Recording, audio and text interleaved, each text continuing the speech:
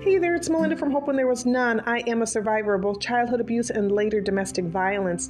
I've been free since 2009 and have been sharing my story, and much recently sharing stories from others in order to inspire, empower, and educate. So if you found any value in any of these episodes, please do me a favor and share. Maybe somebody needs a dose of positivity to know that they're not alone. My goal is to break open the darkness and to let there be light. Have a great rest of your day, and thanks for tuning in. Mwah. Bye.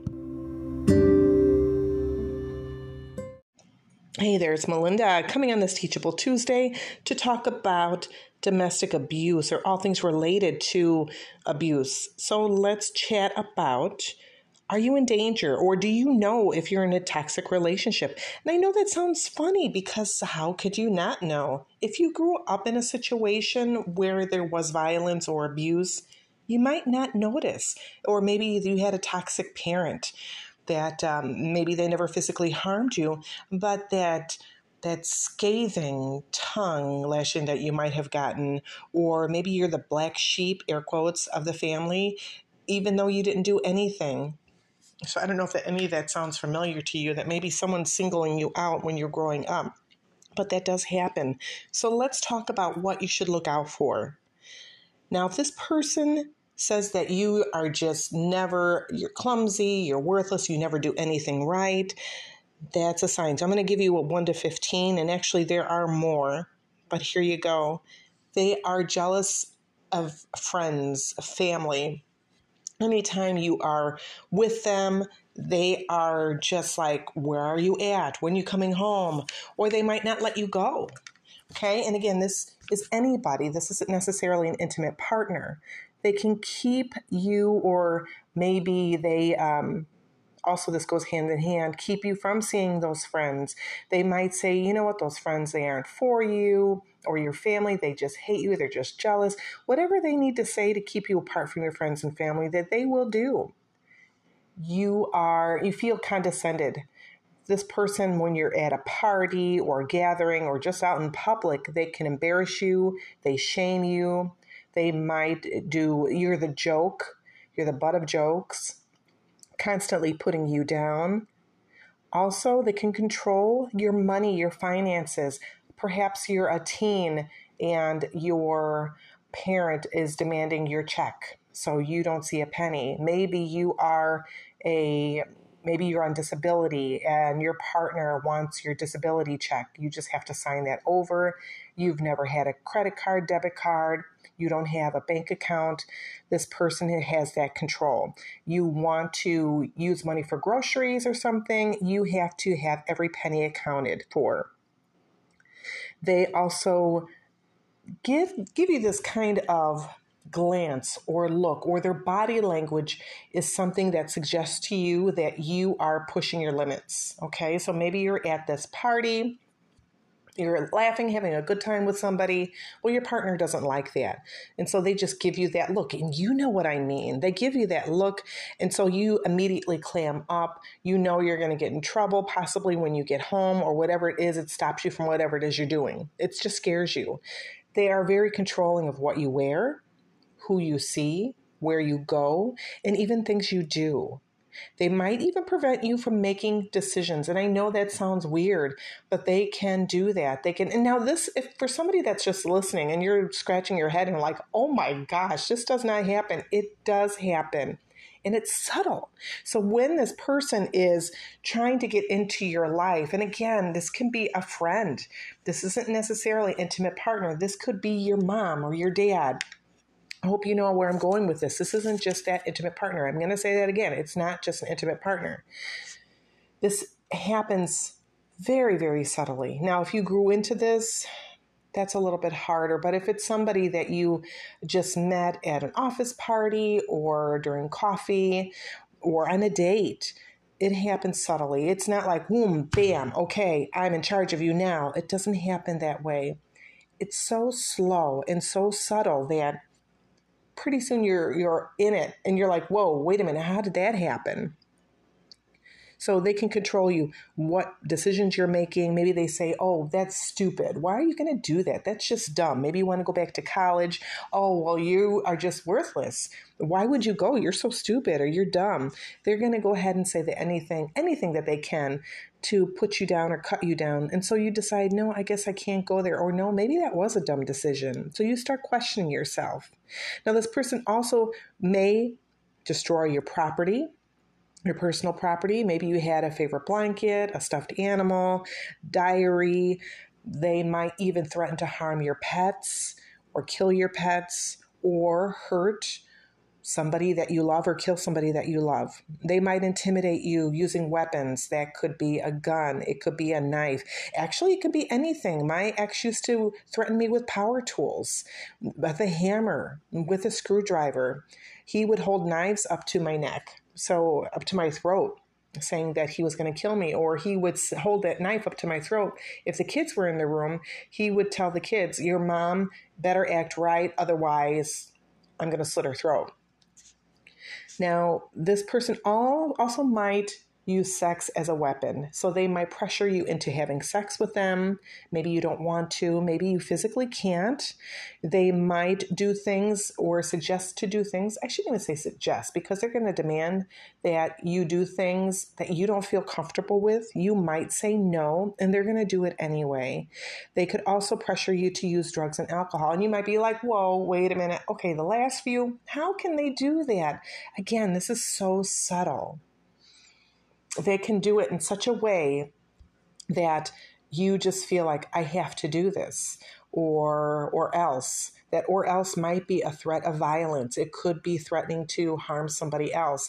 If you are using that drugs and alcohol, perhaps it just starts with one drink, or maybe it just one hit, and on that, maybe on that joint, something like that. And that's all it takes. Then they might even use that. Let's say you were filmed or you had taken pictures with your partner in the bedroom that were rather risque. Even though you didn't want to do it, they took pictures of you anyway. And maybe they did that without you noticing. They could have also did something to where you took that hit on that joint, and then all of a sudden now they're going to tell somebody. So that's the same thing with the sex. They could, in those pictures or video, they could use that against you, say, hey, I'm going to release this unless you do X, Y, Z. So these are just really subtle signs that perhaps these are red flags that you should look out for in a relationship. And again, there are more, but this is something that you can really start to think about, like, whoa, wait a minute. This. And even with your partner using the drugs and alcohol, are they using it? Do you feel safe in their presence? Do you feel that you can leave your child or your fur baby alone with this person? Is there any doubt or fears that you might have? Is there an intuition that you might be putting off? Okay, because there is that. And I know I can attest that I had those moments where I did not want to leave my children alone. Not at all, especially when their babies are younger. I did not want to leave them alone. I couldn't trust my ex, so I very rarely left them alone with my now ex, because I didn't trust him. I didn't know what he was going to do. He did not like the kids crying. He'd always be yelling at them to shut up, or for me to tell them to shut up. And if you got a few day old, they don't know how to shut up. They're just babies. But those are the things that I really want you to look out for, to really think about hard.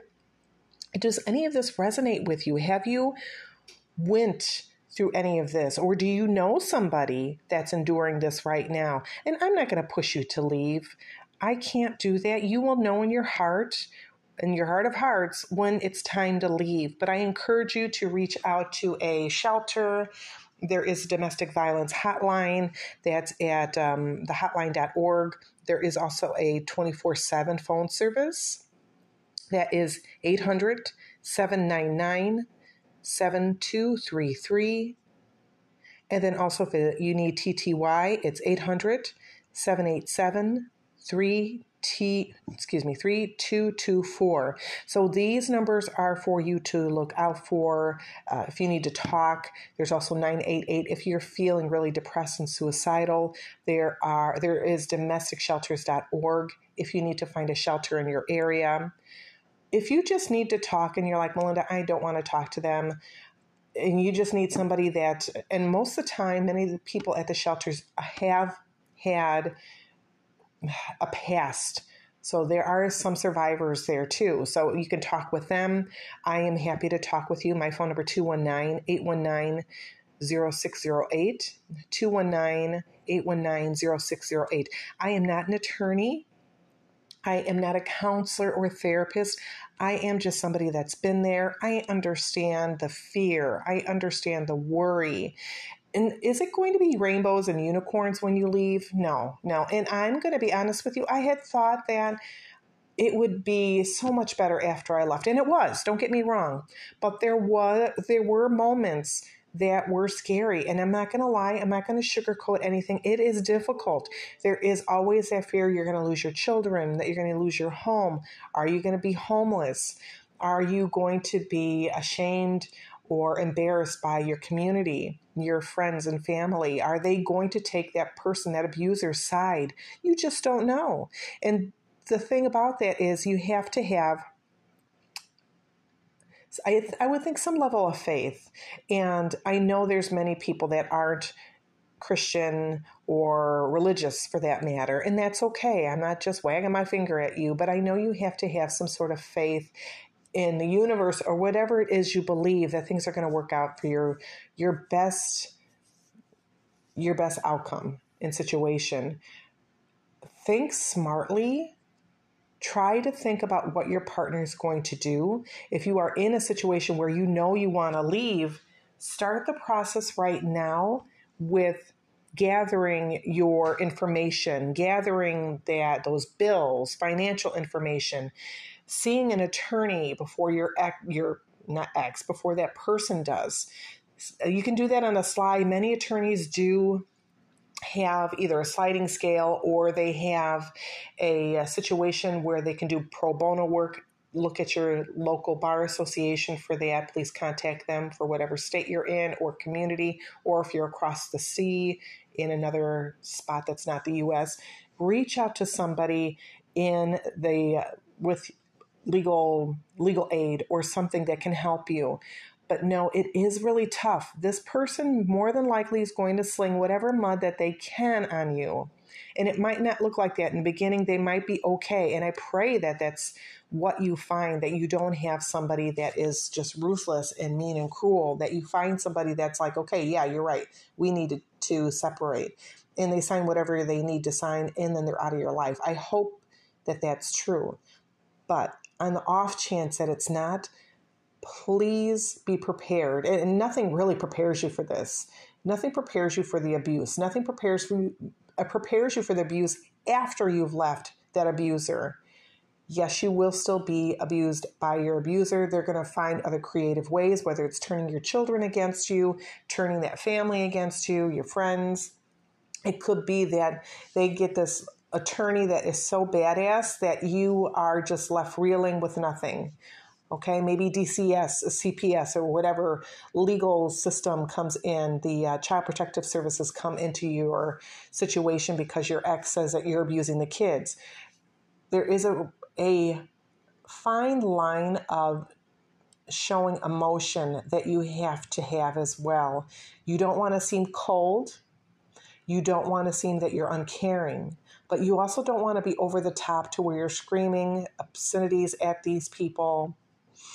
You don't want to do that as well. You have to remain as cool as you can. Keep notes. Please keep notes of any interactions you have with this person. If you have a protective order, yes, don't laugh. It's a piece of paper. Does it solve everything? No. Are there women and men that do get hurt or are killed, even with a protective order? Yes. But will your partner just ignore the protective order and still come at you or after you? There's a high percentage of yes. they will. So what can you do? Protect yourself. I used to carry a mace. I also would make sure I'd have a broom that was really close in my home. I made sure I was on the top floor, and that in the apartment building that I was at, I would maintain also distance when I was walking to my car. I shouldn't say maintain distance, just be careful and more aware, situationally aware of my surroundings. You almost have to be, because it can be, you don't know what kind of person you're dealing with after you say those words, I'm going to leave. And also when you go to leave, you are a better gauge of what type of person this is. Can you do this with a friend there, some support person there? Or are you going to be in danger? Will this person talk you back into the relationship if they have that chance? Let's say that. These are things that you need to look out for and to be mindful for. And there's more. But again, I left you my number. If you want to talk, by all means, there is a Survivors Cafe on Facebook. I encourage you to join. They're not very chatty, but if you have a question, you can come on saying, hey, this X, Y, Z, and the other, can anyone help me? There is support there. I do have a bunch of older videos from myself. I'm not trying to toot my own horn, but there is other information out there. There is, you can, in the search as well, you can put in there like, I'm looking for a divorce. Use those keywords in order to find older messages. You can get great support even from reading previous posts from other members there. And it is open just for women at this time. Sometime down the road, I might make a special group just for men. But right now, this is just geared to the ladies. They are from all walks of life. It's not just a Christian group. I do put some things on there that are maybe verses or something that I enjoy, just because that's my beliefs. And I don't turn anybody away. So you can be green, purple, following the sun. You can be worshiping your toes. It doesn't matter. If you need help, if you need support, by all means, go ahead and join the group. Send me a message. I do meet up for coffee. I do have my muscle, Mr. Awesome. His name is Terry. That's my husband. And he does come with me to meetings. He does come with me to coffee meetups because he is part of my support. Also for a couple reasons. One, most importantly, he's there in case something happens and goes sideways. Maybe a abuser follows that person that I'm meeting. And so he's there for both of our protections, for that victim, survivor, and myself. And also I am a chronic illness warrior. And sometimes I just don't feel well. And driving has become something that can be a little challenging for me. I might be tired. I might have vertigo. So without getting much more into that stuff. So that's why he's there. So if you're like, wait a minute, why is this man here? He's coming with me. There is probably a handful of times when he's unable to, but most of the time he'll be there. And he also keeps that confidentiality. I'm not spreading your information all over social media. Hey, I met with Sarah Jane today and she is leaving her husband. If you see me at the store, I'm going to nod at you. I might maybe give you a little wave, but I'm not going to say anything, especially if you're with your partner. I'm not going to say, hey, do you know what she's doing? No, there's a confidentiality. There's also some fear there. I don't want this person, that abuser, to say, so you're the person that said that my wife should leave me. I don't want to put myself in danger. So everything's confidential. I'm happy to hold space for you. And if you need anything else within my power, I can help you maybe find an attorney for you or give you suggestions. Most of the time, I'm just using the Google. And sometimes if you are in that situation where someone's monitoring your internet, you can't always have that search. So, and I encourage you to please be mindful and careful of that. But I'm happy to go ahead and find what I can. Do I have all the answers? No. And that's why I do encourage women to join the Survivors Cafe, because there is just phenomenal amount of women on there. There is life coaches, there are counselors, there are some therapists on there, there are some hypnotists. There's just a wide range of ladies. And just like myself, there are ladies that we all have that life experience. unfortunately, of some sort of emotional trauma, whether it's a divorce where there was no abuse, or it could have been a miscarriage, abortion, maybe another chronic illness warrior, whatever that is. So, small plug for that. This is a rather long one. I appreciate your time and listening. I hope you have a great rest of your day. Please stay safe. God bless.